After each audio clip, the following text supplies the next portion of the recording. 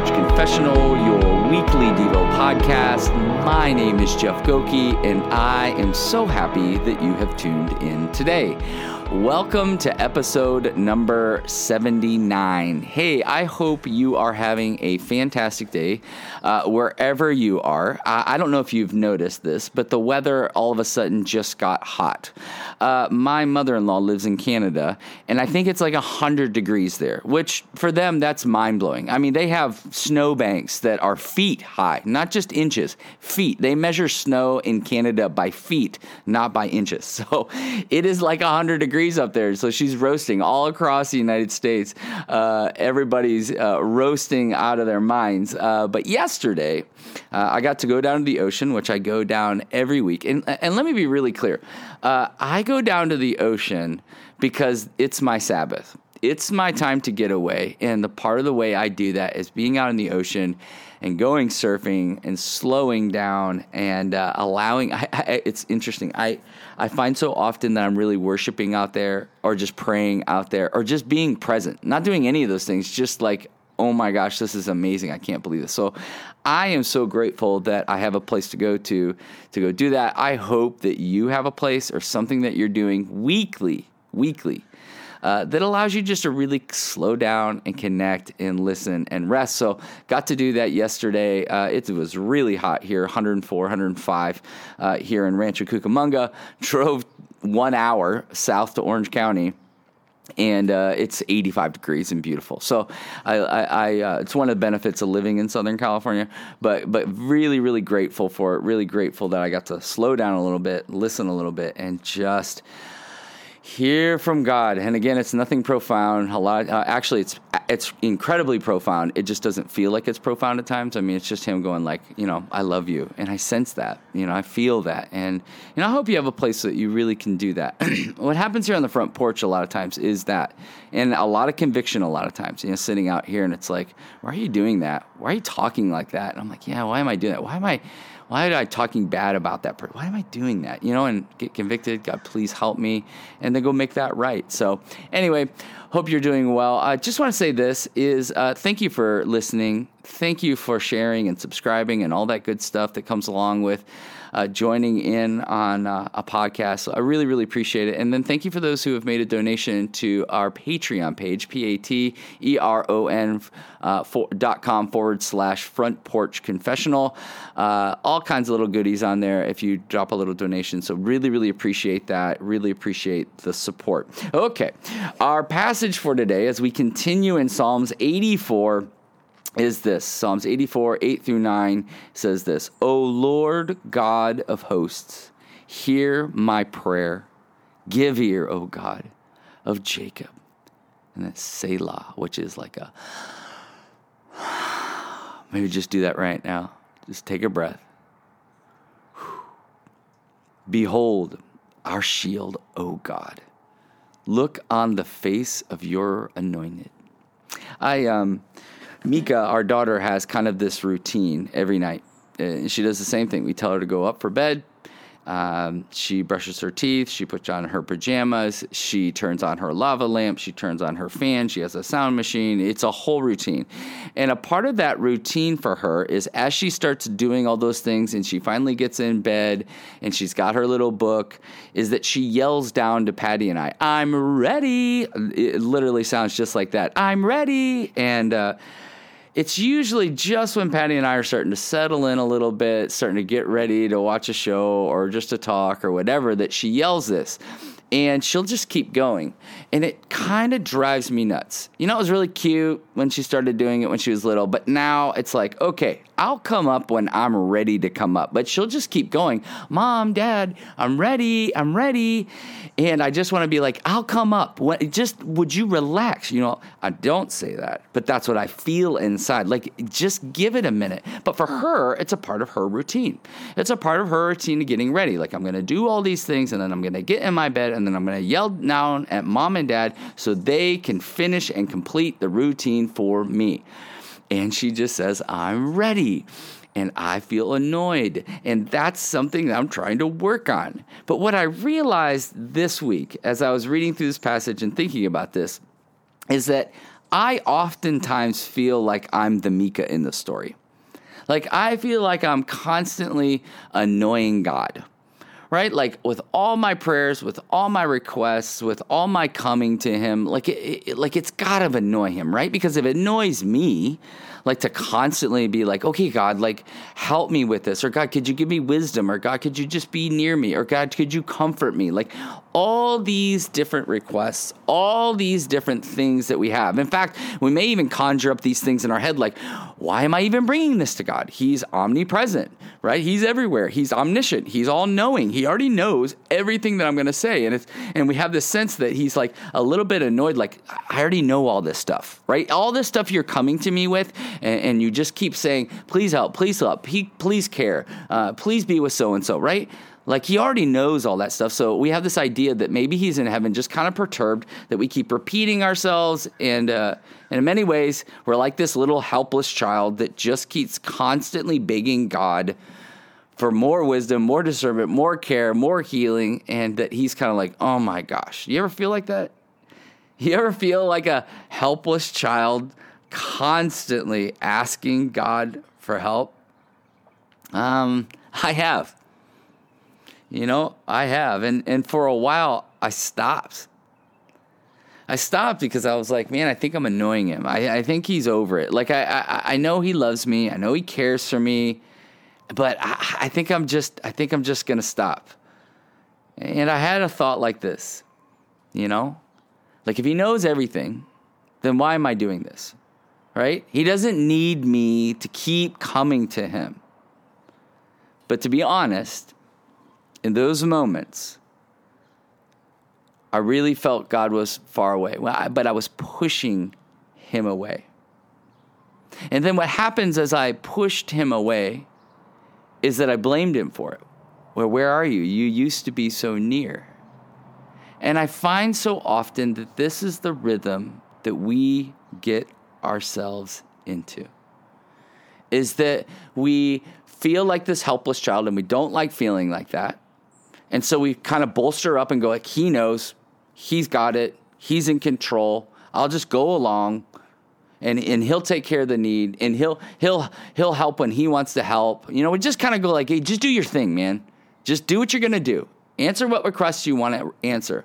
Like, just whatever you're thinking, just do it whenever you're going to do it. But I'll just keep sitting here. I'll just keep waiting. And there's nothing that would just keep God at an arm's distance like that. But the reality is I've met with so many people, they're tired. They're tired of feeling weak. They're tired of going to God. They're tired of, quote unquote, feeling disappointed. And I know that feeling because I ran that race. Where I came to him and asked him, and it felt like, are you listening to me? And then I thought, well, maybe it's me. Maybe he's just tired of me being this child. And so I just will stop talking to him. And not that I didn't want to connect with him. I just thought, I think I'm good. I'm going to wait. And it's in that moment that I felt so far away from him. And in that feeling of so far away from him, I blamed him for that. And here comes the problem that so many of us have. It's a vicious cycle that the evil one just loves for us. Is that we don't know who our relational God is. And as a result of not pressing in and leaning in, we lose sight of that beautiful relationship that he's inviting us into. Here's what I'm starting to try to listen to and hear when Micah says, Daddy, could you come upstairs? Is what she's really saying is, I want you. I want to be near you. I want to connect with you. I want this routine that you and I have every night. It reminds me that you're not far away. And she's bold in her request. And maybe she has some selfish motivations, but she appreciates it and she wants it. And I am trying my hardest as a human dad who is flawed and full of failure to see her like that. But God isn't like me at all. God just says, keep asking, keep pursuing, keep calling out more and more, keep calling out. And again, this is what David is talking about. He's expressing once again about relationship through prayer and communication. And if we are longing for a deep, intimate relationship with God, then it only makes sense to pray like this, to call out at any moment. Prayer is not some trivial religious thing we do. It's truly relational. You know, what Mika wants is consistency. And isn't it we find comfort in consistency? As we come to God consistently and be in his presence. What does it mean to be in his presence? Right? What Mika's really wanting is for me to come upstairs and remind her, I haven't gone anywhere. And she finds comfort in that. And really, isn't that what we're saying?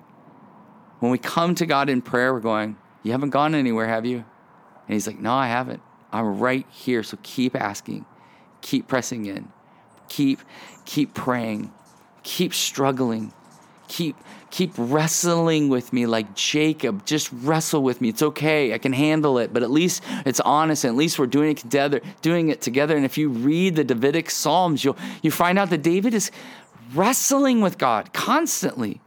And what he's doing as he's wrestling with God and struggling with God and praising God is he's diving deeper and deeper and deeper into this relationship. And we're being invited to do the same things. But we get caught up in our head and we get tired because what we do is we kind of look to our human relationships and go, if they exhaust them, then it's got to exhaust God. And God's like, I'm not them. I created them, but I'm not them.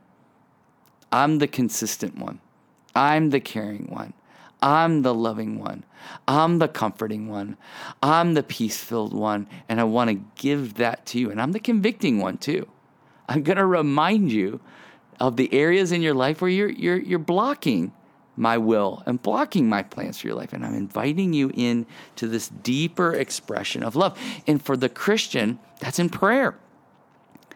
Be honest in prayer. Come to him with everything. He wants to hear everything. When's the last time you told God, I'm just really disappointed in you, God? Right? That's honest. I have to be honest. I've prayed that. God, I'm disappointed. I thought you were going to do this and this happened. You know, when Cooper was sick, I'd pray, God, would you heal this thing? Very specifically. And the exact opposite thing would happen. But what I found was I could bring that to the Lord. And then he wasn't angry at me. And I wasn't saying, I don't believe you're God. I wasn't saying that. I was telling him I'm frustrated. I really desired for you to answer that, and you didn't. And I'm not saying that I'm right and you're wrong. That just hurts. And it's frustrating. I understand. Like he's asking you to enter into that type of prayer. But then also, like this week, had an amazing answer to prayer. Amazing. God, you see me. And he's like, I've always seen you. But this was a part of my plan for your life. And I believed in faith he was going to do something, and he did it. So I'm out here this morning just thank you, God. Thank you for listening to me. Thank you for hearing me. Thank you so much. Just praising his name. And so I feel like prayer should always be constantly filled with a bit of what are these longings and frustrations in our hearts? And then also praise and worship, right? There's that beautiful tension that David so often teaches us. When we pray, we remember who God is and who we are. We see and call him out as our Father. That's what David, all throughout this song, it's so personalized. My God, my King, our Father, oh God. Like it's so personal. It's not some guy that's up there. He's near to David. He's near to him, and he senses it, and he personalizes it.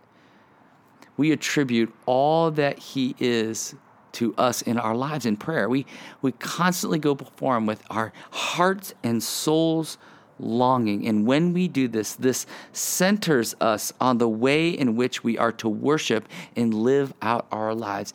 Our prayer lives, your communication with God, whatever those moments, remember the scriptures say, pray without ceasing. Prayer isn't just a moment you come to. It's a way in which you live your life. And as you come and center yourself in prayer, your life will be led through that.